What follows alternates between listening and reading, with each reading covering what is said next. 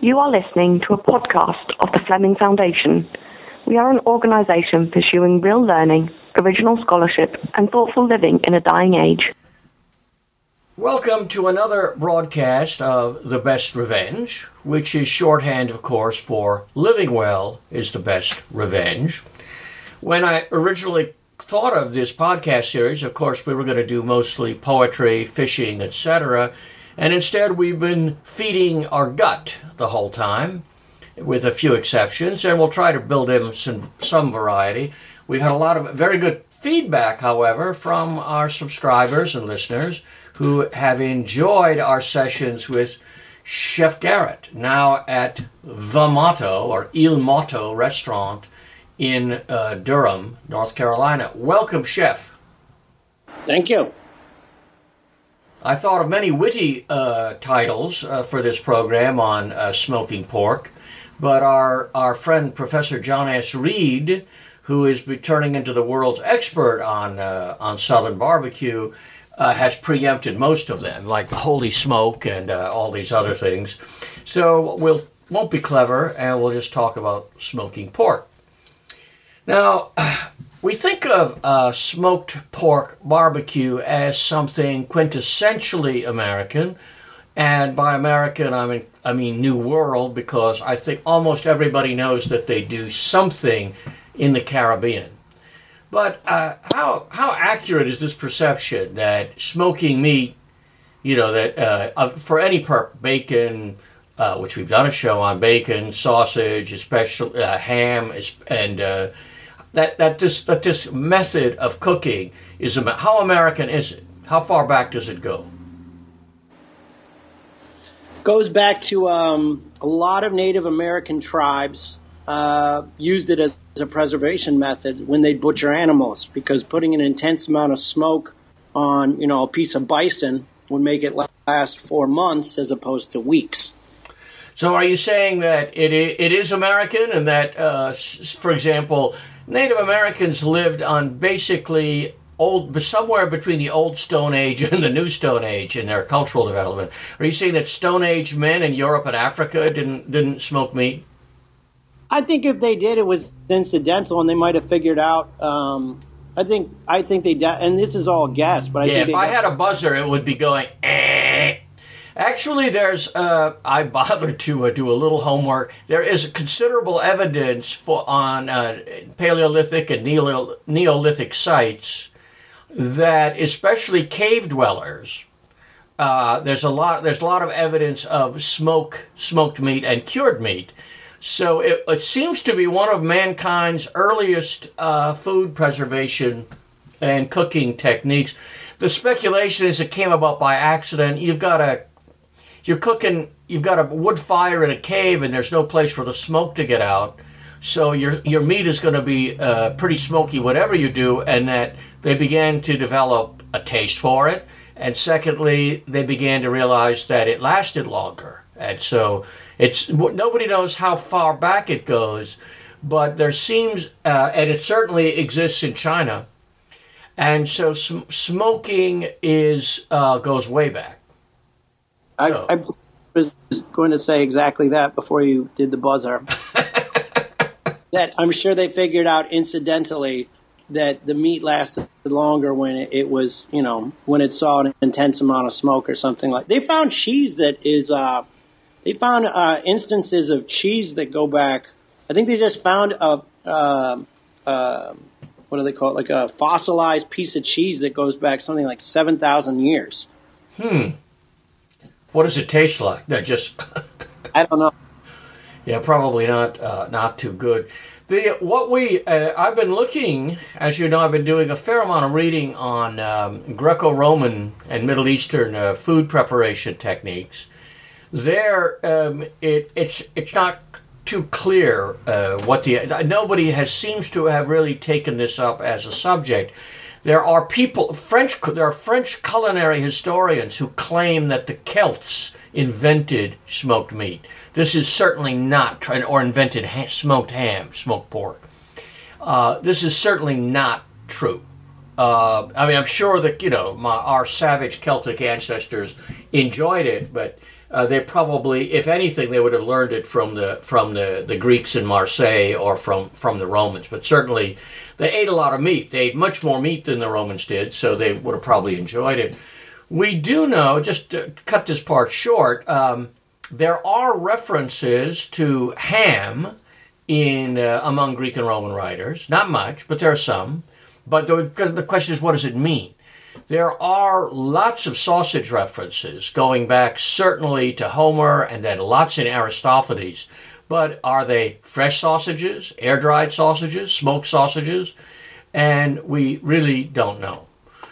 We should do in fact, we will do a show, maybe in a month or two, on sausage making, which you are an expert at. And the Greek word for sausage is interesting, loukanika, and it's still used in parts of Italy, including even northern Italy, where they claim, of course, it's Celtic. But it comes from the region of Italy called Lucania, modern Calabria, basically. But what was interesting was it was the Greeks there that brought this sausage technique with them, and in modern Greek, it's hilarious. You go into a store, or a restaurant, you want sausage, you order ta loukanika.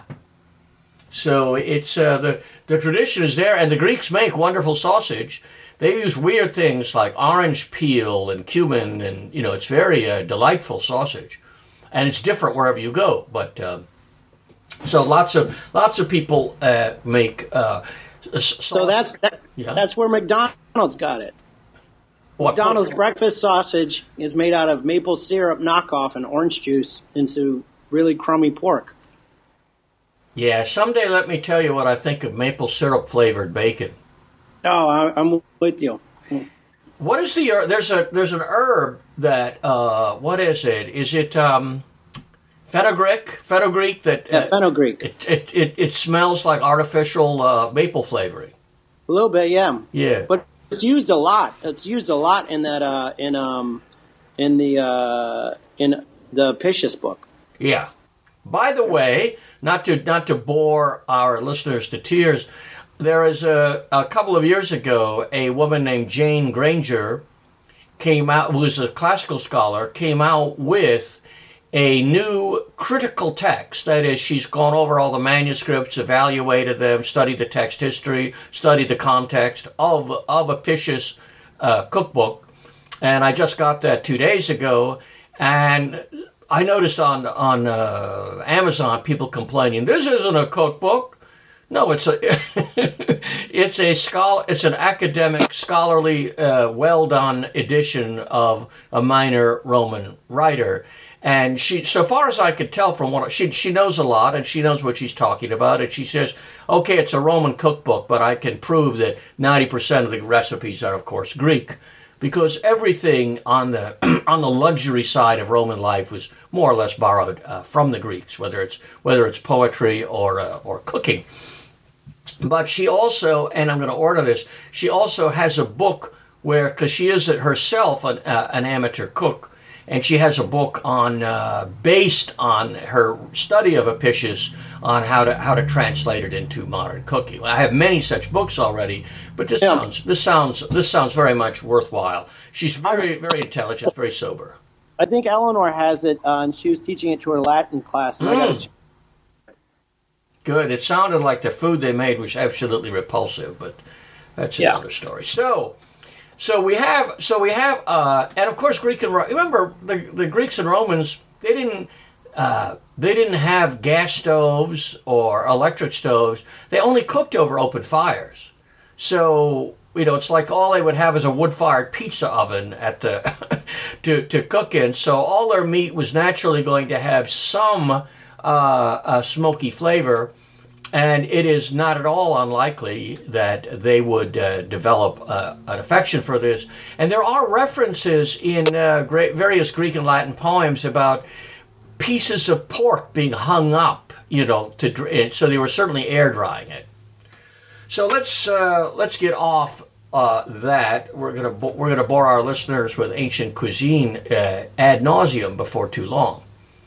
Let's talk about smoking in America. Okay, you talked about the Indians. I doubt that had much impact on the European settlers, who really their experience of Indians was not especially positive. And if you look at what Native American cuisine is like, we have lots of descriptions. You take a pot, you throw the squirrels or the possums in without skinning them, without gutting them. You throw it in, then you throw in the corn and the beans, you cook it all together. One Jesuit talks about trying to eat it, and as he scooped it, a human hand came out. So they were not, shall we say, one of the worst aspects of Indian life would have been eating with them. So when smoking developed, obviously, in the course of American history, give us a little sense of how it developed and where. Well, I think you're discounting the Native American influence to smoke on meat and introducing it to the settlers. And yes, most of their food was probably strange and gross and simple. But they did introduce them to preserved jerkies and smoked jerkies and things like that, which I think by the time they came to getting Caribbean influences of whole hogs that would be buried in coals and stuff like that, I think the notion was a lot less foreign to them because they had already seen what smoke could do to meat. How this affects the barbecue, at least, is that which is not a preserved form of meat. No. And so we really need to distinguish between smoking for flavor or smoking for preservation. Right. Is that and I think we should, I don't know, maybe focus more on smoking for flavor because preservation is a totally longer history subject. Right. Is probably the whole pig roast from the Caribbean. So the barbacoa. Yeah, which then I guess was the word was picked up again. I guess it's just translated from the Spanish, but in Mexican cuisine that ended up being kind of barbecue in its own right in Mexico, which is totally different than just translated what they were doing in the Americas way back then. So let's talk specifically about smoking meat for flavor in America, not drying jerky, etc., but smoked meat for flavor, which means cooking it. We're going to get into the details later, but cooking it slowly over a fire with a lot of smoke so that it takes on flavor. Where does this develop? I mean, well, I think it comes from the islands, and they would dig holes and bury whole pigs. They would wash the pigs, take the fur off. Sometimes they wouldn't, and then they would just bury it with coals and like there were banana leaves and then coals. But they would create a kind of, we always do indirect heat by putting the meat usually above the smolder, and in this circumstance it would be below it. Yeah. But it would achieve the same results. And they would cook it. They would unbury the pig at the end of the day, and everybody would have. Although I've never had it, but I'm guessing that everyone would have super tender, moist meat that then they would season up as they saw fit. As it applies to the United States, they would from the islands they would always season things with lime juice. And clearly we didn't, they didn't have limes were not as outside of Florida, no. Yeah, but they didn't have them everywhere, and so although although I'm sure they were using some things, that's why vinegar became a much cheaper alternative, and that's why that's kind of ubiquitous in a lot of, even if you don't, however you view it. Ketchup has vinegar in it, so the ketchup-based sauce is vinegar, like the Carolina stuff has it in it.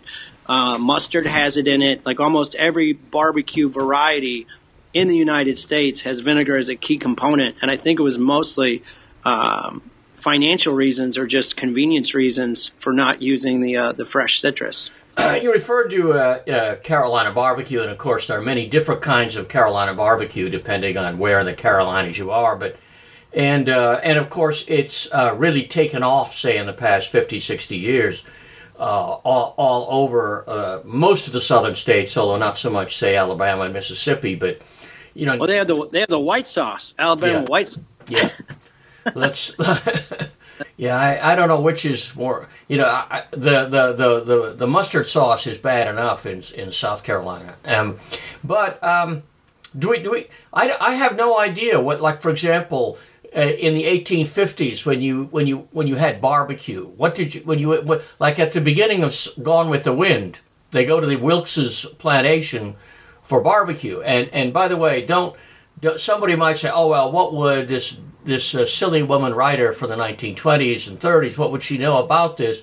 Actually, I spent some time last summer going through Gone with the Wind looking for reference, because I just wanted to use it as a convenient point of reference. So I looked at things about different aspects of Southern social life. And when you line up what is said in Gone with the Wind with what is said by the best social historians, by 19th century diarists, I mean, Margaret Mitchell knew what she was talking about. So what would they have served at the Wilkes's barbecue, do you think? It seems... It goes back further than that. Yeah. I was reading in John Shelton Reed's latest book, the one labeled Barbecue, how George Washington claims to have won, like $26 in a poker game at a barbecue in somewhere in Maryland. Yeah. And the barbecue, as it would have stood, was it was run by, they had a pitmaster even back then. It would have been one of the slaves who was dedicated towards turning and by this point they're not burying the pig anymore. They're cooking it over flame. And there's somebody that's it's very, very close to kind of the whole hog barbecue in North Carolina, because they would cook the pigs whole over flames until they were tender, and then they would be interchanging logs and moving them around so they wouldn't be seeing open flame. You would be seeing more smoldering coals. Did they have a spit? I don't think I remember reading anything about having a spit, but it's like a large grill. I'm sure they had. I mean, of course they had spits. Yeah, but I don't know spit roasting meat was overwhelmingly the common way of cooking a joint of meat in 18th century England and much earlier, and in Scotland. And anytime you tour an historic house, you can see this spit thing.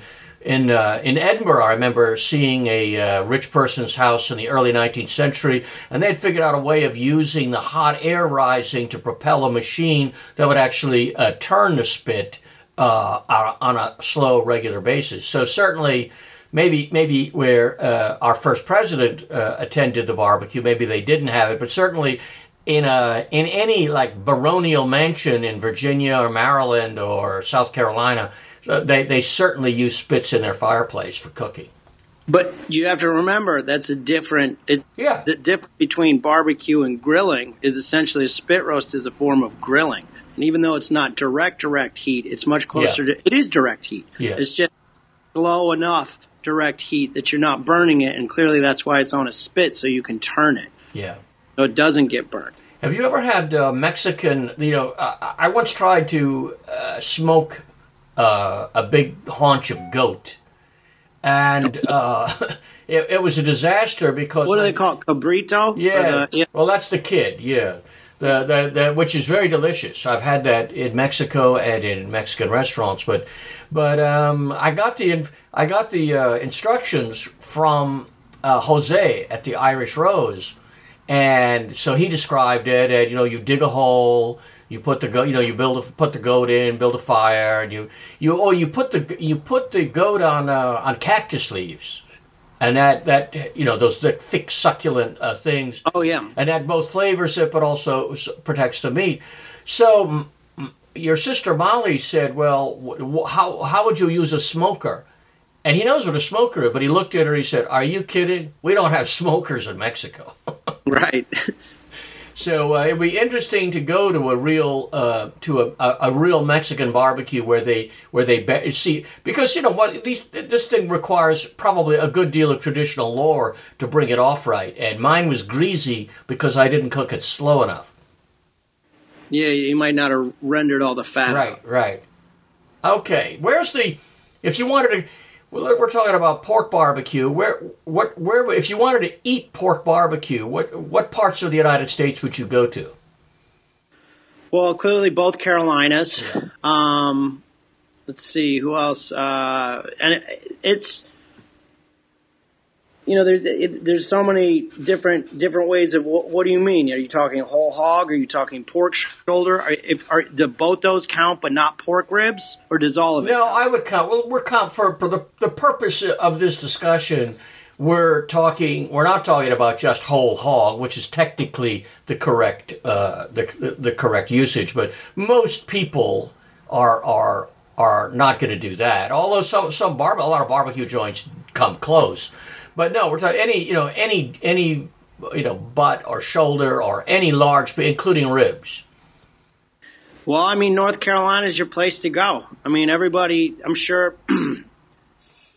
You have St. Louis ribs, so that's in the Midwest. Yeah. But clearly, they kind of they're focused on sweeter ketchup-based stuff. Yeah.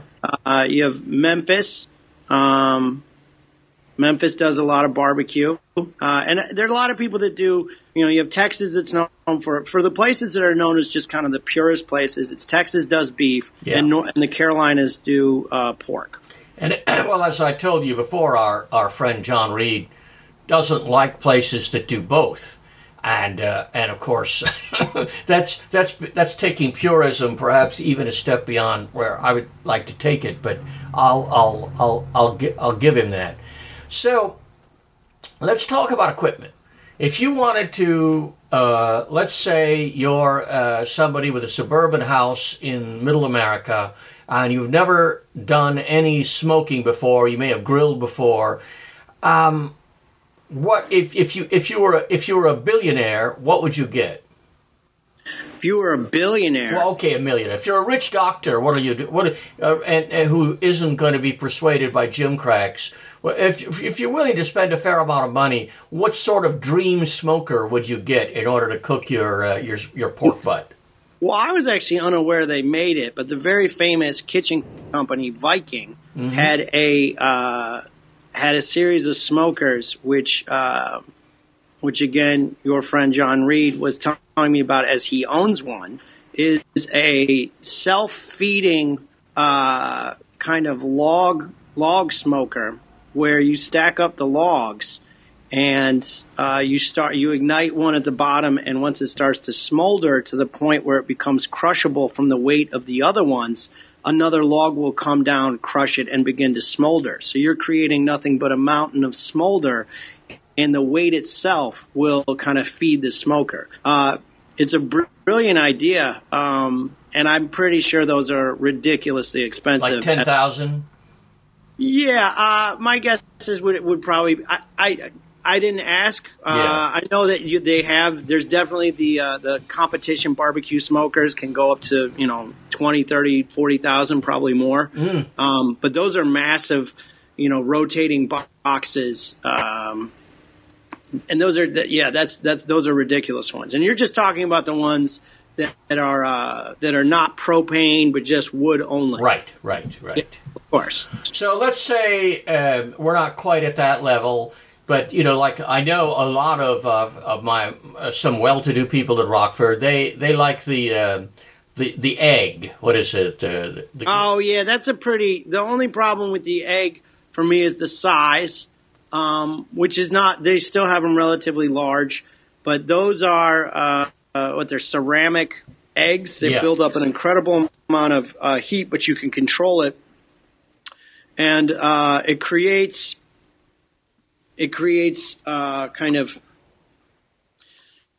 a smoke box where you're doing you get to control the heat at a really, really high level, and because it's made out of ceramic, I think it's made out of ceramic, it holds in all the heat really well. It's hundreds of pounds of weight. Yeah, you have the ability to exhaust it in such a way that you can really kind of control your cooking. You can't have it in the house or even on a porch. People have burned down their houses because it's so hot. And the company is very specific about what you would have to do to put it into a house, but or onto a porch.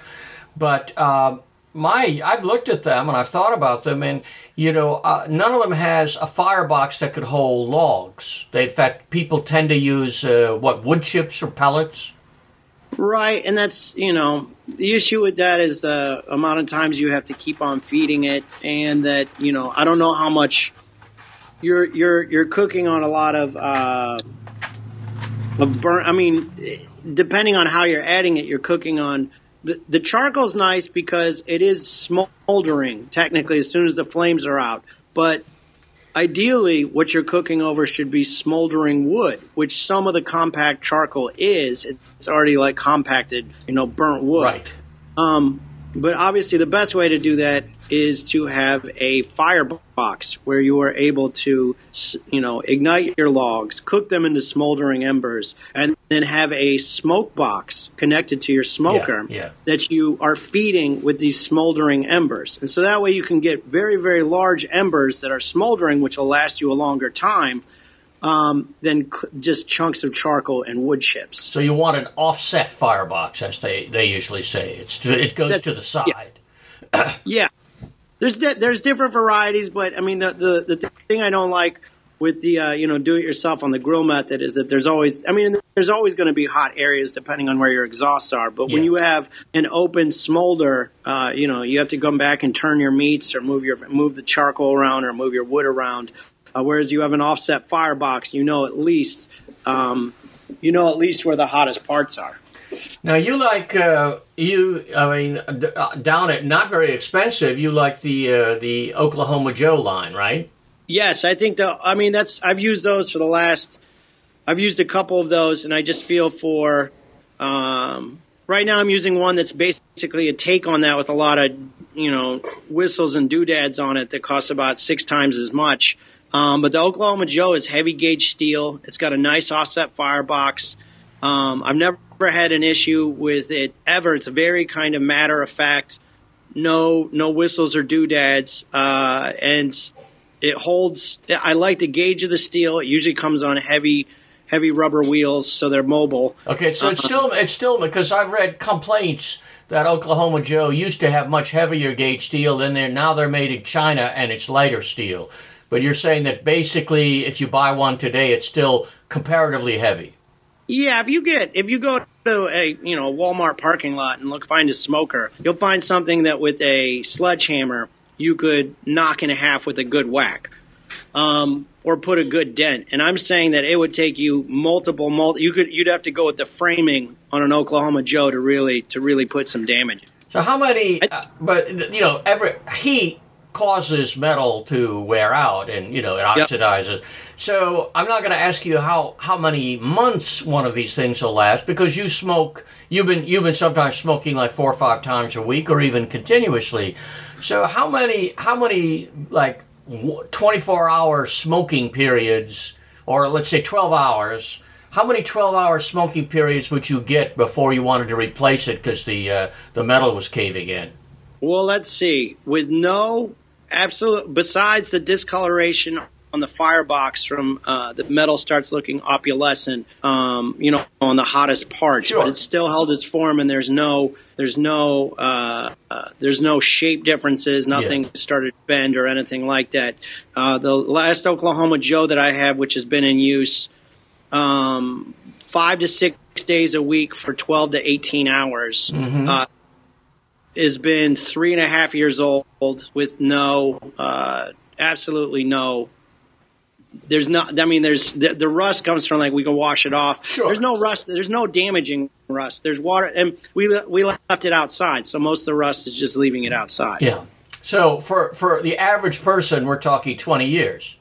I would say I would be surprised if it didn't last 20, 25 years. Yes.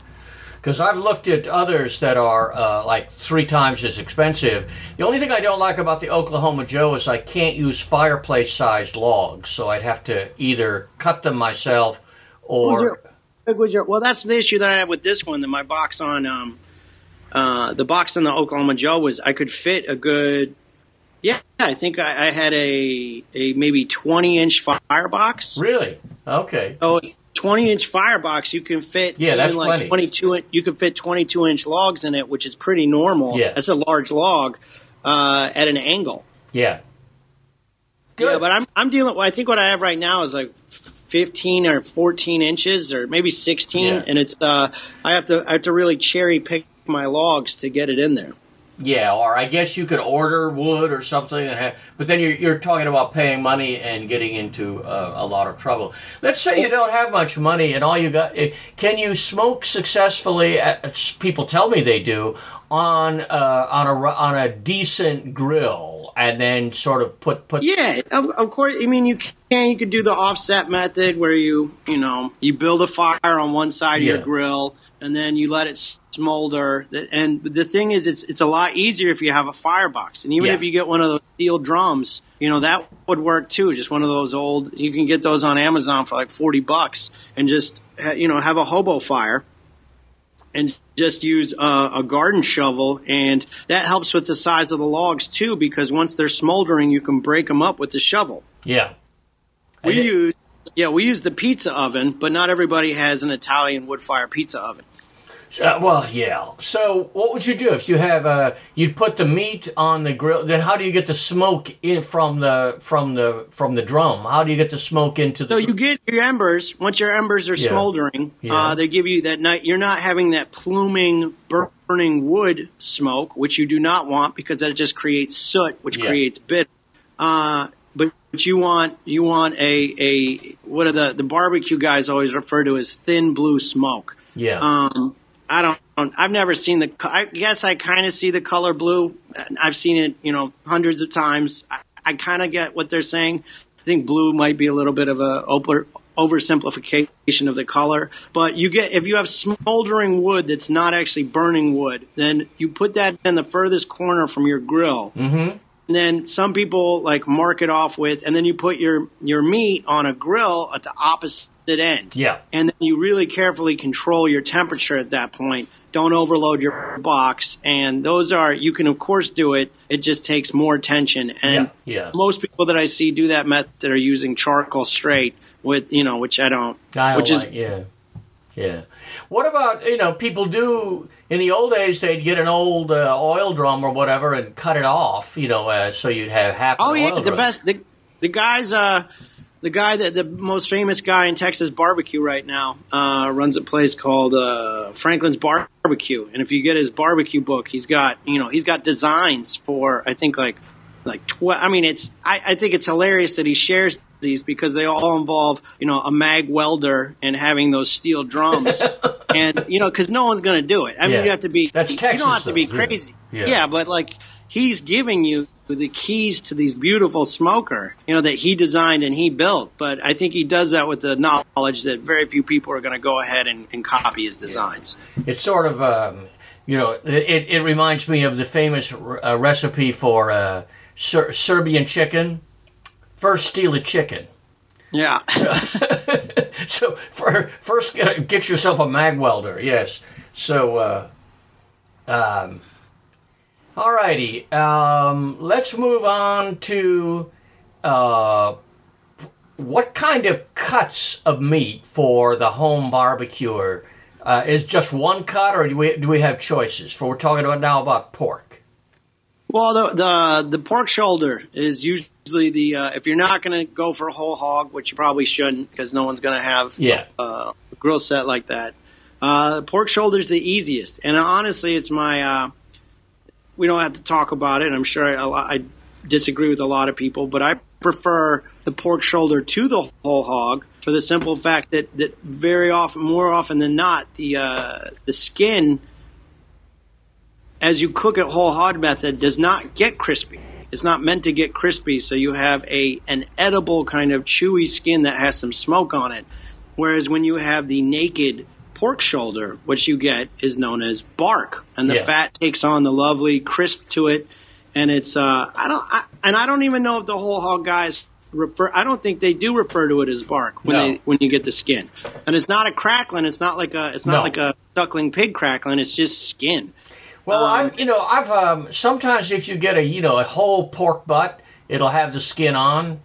Oh yeah. And I've done that, and what I usually do is I take it off half of it as much as I can, and then go from there. And that way, I can taste sort of both sides. But so the whole pork butt, what does that weigh? That weighs what, about 10, 12 pounds, 14 pounds? Well, it can be what size pig are you? Are you getting a commodity pig? So if you get a commodity pig, you can get it up to 20 pounds. Yeah. If you're getting a nice like a 200-pound pig, is probably going to yield you my guess is probably like an 8 to 10 pound pork shoulder. Right. So what if you only want to cook? You don't have a family of 200-300. So you would go out and buy what? It's just like 5 pounds of pork shoulder. What's the smallest that would be well, worth one, doing? if you do it right, a family of 4 is going to demolish some barbecue. Well, that's true. One and two, it loses. You're talking about just like charcuterie. You're talking about at least a 25% loss. Yeah. So if you have and if you really want some delicious flavor, most people prefer to use a bone-in pork shoulder. Yeah. And so you have the bone to worry about, you have the loss to worry about, and so if you're looking at an 8-pound pork shoulder, you might end up with 4 pounds of meat. Yeah. Which will serve. Well, I was going to say it'll serve 8 normal people and 3 Rockford Poles, but it depends. Sometimes I've been astonished. I'll cook 8 pounds of meat and somehow I'll have 6 people for dinner and somehow it's gone. Yep. Yeah. Then you did it right. So if you're anything else? Any other cut that's worth using? Well, you could smoke, the hams. I mean, clearly that's not barbecue, but the ham can be broken down in the same way. There's different ways. People usually like to brine their hams or cure them before they smoke them. But that's a lot of people don't usually. You could approximate what tastes exactly like barbecue. There's just not as much as on the shoulder. There's a lot of intermuscular fat, and there's fat lines, and there's collagen and things like that. Whereas in a ham, it's a lot of lean and fat. Yeah, and it's in a pig, so it's got a lot of fat no matter what. But it will it'll just cook slightly differently. Yeah, I've done hams several times. Of course, as you know, sometimes when what I'm really making is a 7-8 hour smoke flavored pork, and it doesn't fall apart. It has to be sliced like a roast. It's absolutely delicious. It's not barbecue, but I still like it. On the opposite end, you could smoke a pork belly, and pork bellies come out delicious. And if you season it up like barbecue, you definitely want to trim the majority of the exterior fat. But at that point, why? It's delicious on its own as long as you don't mind this the tender smoked fat. Yeah. What about ribs? I mean, of course, yeah. You could smoke any part of the pig. We did a smoked pig head taco dish where we smoked a pig head. We were getting all these pig heads, and we'd smoke them all day with our barbecue. And then, for $30, we'd put a big fork and a knife in the pig head and give you a bunch of steak knives and a stack of tortillas with some fixings, and it would feed 3 to 4 people. And you get to eat the head on the meat on the flesh on the head, the cheeks, the snout. You could smoke anything on a pig. What about we're talking about pork, but if you were smoking beef, obviously the choice cut is usually the brisket. Is there any other cut you would smoke? I've seen smoked. I've seen. What else have I seen? They have the cecina. Is a Spanish preparation where they hold, and it's traveled to Latin America, where they would take essentially one of the entire legs of a cow, and they would hang it over because traditionally they had wooden hearths where they would cook in the houses, and they would hang it over the hearth for an extended period, months. And it ended up being, and that's almost more like a piece of charcuterie than it really is a smoked than a smoked preparation. But you also have for smoked, like ready to eat preparations, you have beef short ribs. Beef short ribs are delicious when they're smoked. Really, never thought of that. They do that. They do that in Texas as well. You can get a big old. That's true. And that big old smoked beef short rib, and they're delicious. When I was younger. Of course, in the Carolinas, you were used to be. Maybe not now, but it used to be. You were taught to despise beef barbecue. And if you met a Texan and you said he liked barbecue, and then you had the right to laugh at him and say, you don't even know what barbecue is, much less having a right to an opinion on it. So that was pretty much my view. And then during a terrible period, I had to go and face the draft board, and I was in California, and I had to get back to South Carolina, and there was an airplane strike. So I'm trying to get back, and I'm waiting in line at the train station in downtown LA. It couldn't get a train, so I ended up at the Greyhound station and got hooked up with a Marine returning from like his second or third tour of duty in Vietnam. And it was from Arkansas. This man was just a little strange, as he told me about killing people with his bare hands.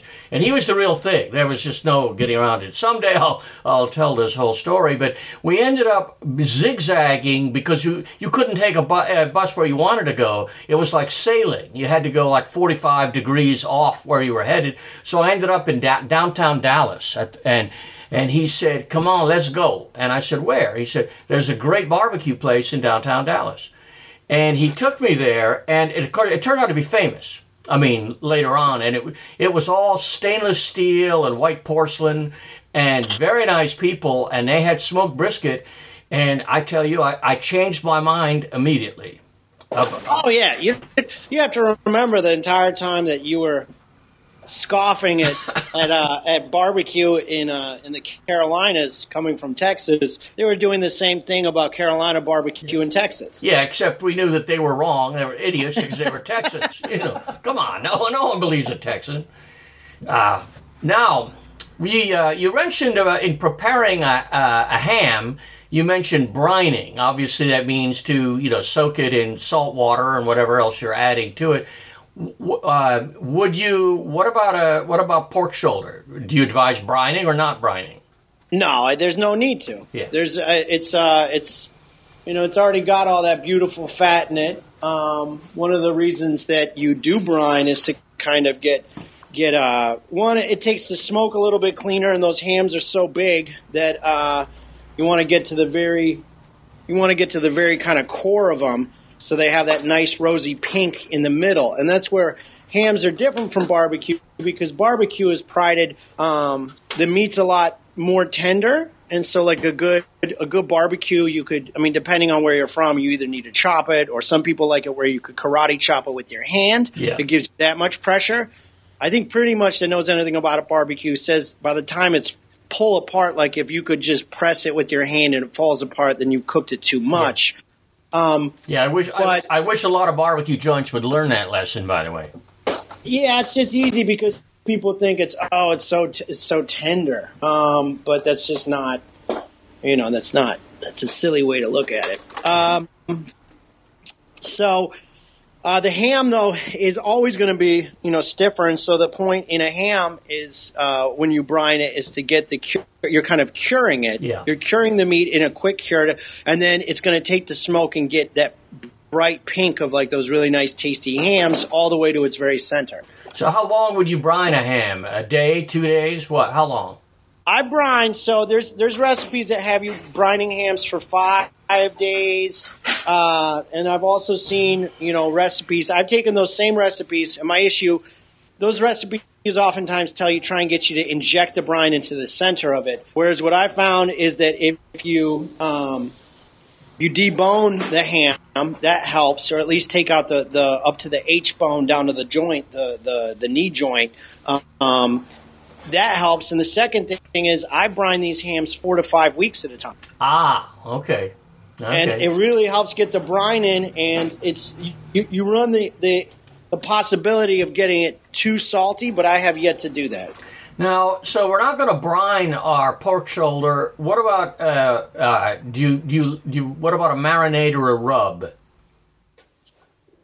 Oh yeah. So that's really kind of different. Like I noticed we were just recently in Lexington, North Carolina, which I do like that they do pork shoulder, but I do not like that they just smoke. Their rub is just like Texas brisket. It's just salt and pepper. Yeah. What I prefer is a rub made of brown sugar, dry mustard, cayenne, paprika, and that's about it. And clearly salt. But all these things are kind of the brown sugar helps caramelize on the exterior and gets you that nice bark. And it makes the rub stick into the meat in a way that otherwise it might just start melting off as the fat comes off. And the rest of it has heat, so it just adds flavor. The mustard adds some pepper, the pepper adds some pepper, the cayenne, What kind of paprika do you use? Just an American commercial paprika, or do you use? I use this really well. We just made some.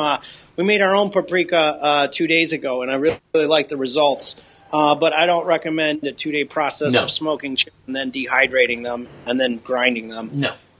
There's a couple of imported ones that are a little pricey. One's called Vertu, and that's otherwise. You know what?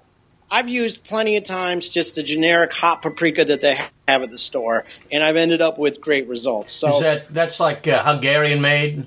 Yeah, exactly. Yeah, that's what I normally use because I'm too lazy to look for anything more.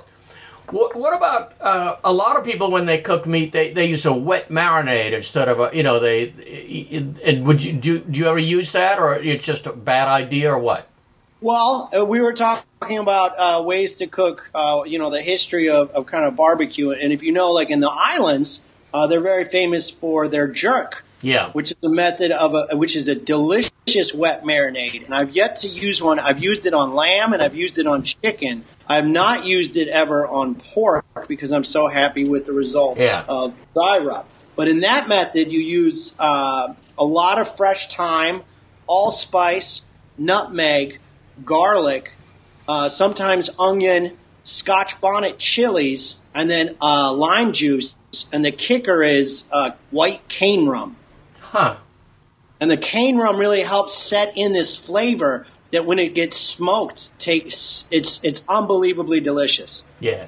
But I mean, cane rum is rum. I mean, they in different places, like I was drinking this stuff in Brazil once, and they called it cane brandy. It was just Brazilian rum, and not particularly distinguished, but mixed with fresh fruit juices, it tasted fine, especially for breakfast. What's that really sweet one that they use in What are they? What's the Brazilian drink? Caipirinhas or it is like a rum. It's but it's sweeter. Huh. Yeah, they were giving me various styles of their cane brandy with mixing it with different fruits. This was at a very memorable brunch at the beach in it was not Ipanema, but the more famous Copacabana beach, right there on the coast. So good. In America, are there people who use a marinade as opposed to a dry rub on pork, or is this just Caribbean or a mistake? I just don't know what's the use. Yeah. I don't understand. I guess you would get flavor in it. I'm trying to think of a wet marinade that I've heard of before. Oh, there's the well, it's not really. There's the Al Pastor taco is kind of a wet marinade, and that's got like pineapple juice. And what do they use now? Like Coca-Cola and chilies and cayenne. But if you think of what the Coca-Cola does, is you're adding like dark sugar flavor to it. That's right. Yeah. People actually, in the deep South, people like to cook with Coca-Cola. I mean, like a ham slice with Coca-Cola. Oh yeah. It's not. It may not sound delicious, but it makes sense. It is. From myself, I thought I was inventing a drink. Somebody asked for a whiskey sour at my house once, and I don't make whiskey. I didn't have any of what I need. I didn't have fresh lemons, etc. So I took, I put 2 or 3 ounces of whiskey and some lemon juice and ice, and then topped it up with Coca-Cola.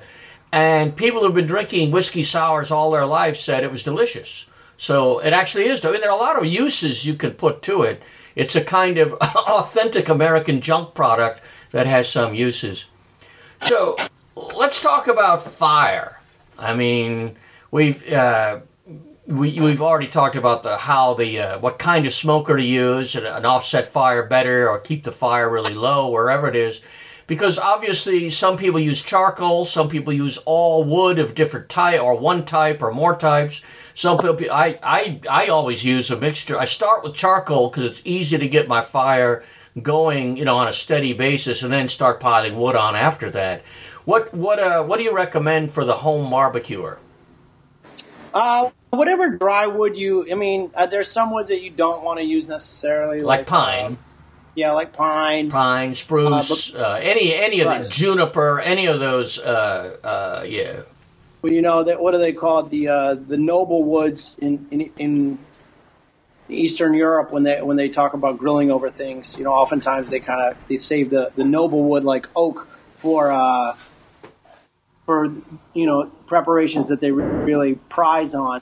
But oak is great, birch is great, cherry is great. Really, I'm just printing those out right now. Yeah, just printing out the second side. But I remember talking with a barbecue guy. Was it like back in culinary school? Who told me that he just didn't understand why people would try and put any sort of difference, because he'd smoked on banana peels before and seen the same result, because his point being that by the time you had cooked down, you had burnt all the kind of flavoring profiles, that you're just using the smoldering kind of carbon, and that itself is the flavoring agent and not anything specific in the wood.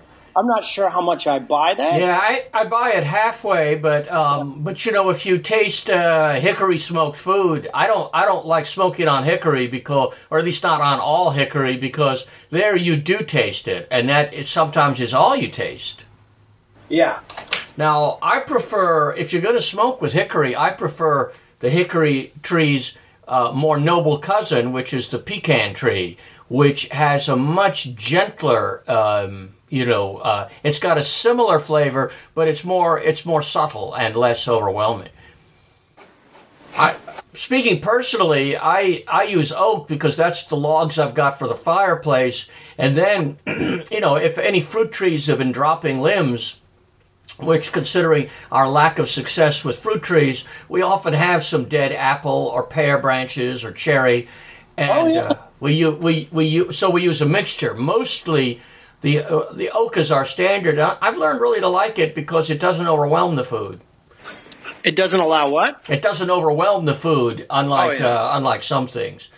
So either oak or birch or a mixture. I know a lot of people like fruit woods, and I don't know whether that's as I do, but whether that's just a superstitious belief that the fruit wood is good. It certainly has a nice smell when it burns. I think it's the sound. Yeah. Applewood smoked bacon, for example. Exactly. Yeah, smells good. Ooh, bacon has a sweet flavor to it. Why not? Yeah.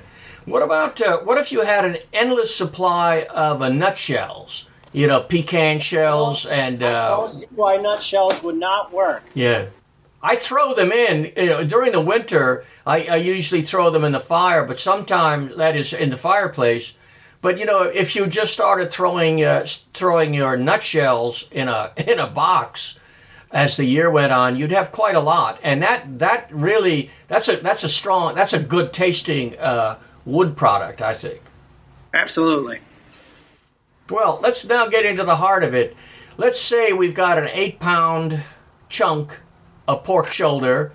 We're gonna rub it. How long do you want the rub to sit on it for a day, or can you put it onto the fire immediately? I've done both. I usually rub it in and then I put it in the refrigerator for a couple hours. And I'm not sure if that's more for convenience. I usually do it before I start my fire. Yeah.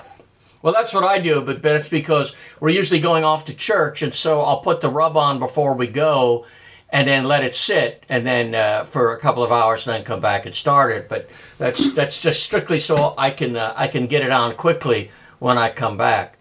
Well, then how we build let's say we have a thermometer on our in the smoking chamber. What temperature do we want to smoke it at, or what range of temperatures? Well, I like to do, if we're only talking about pork shoulder, then there's a pretty standard way where you want to go about 180 to 200 for, until your meat gets relatively tender, where it's not quite where you want it to be. Yeah.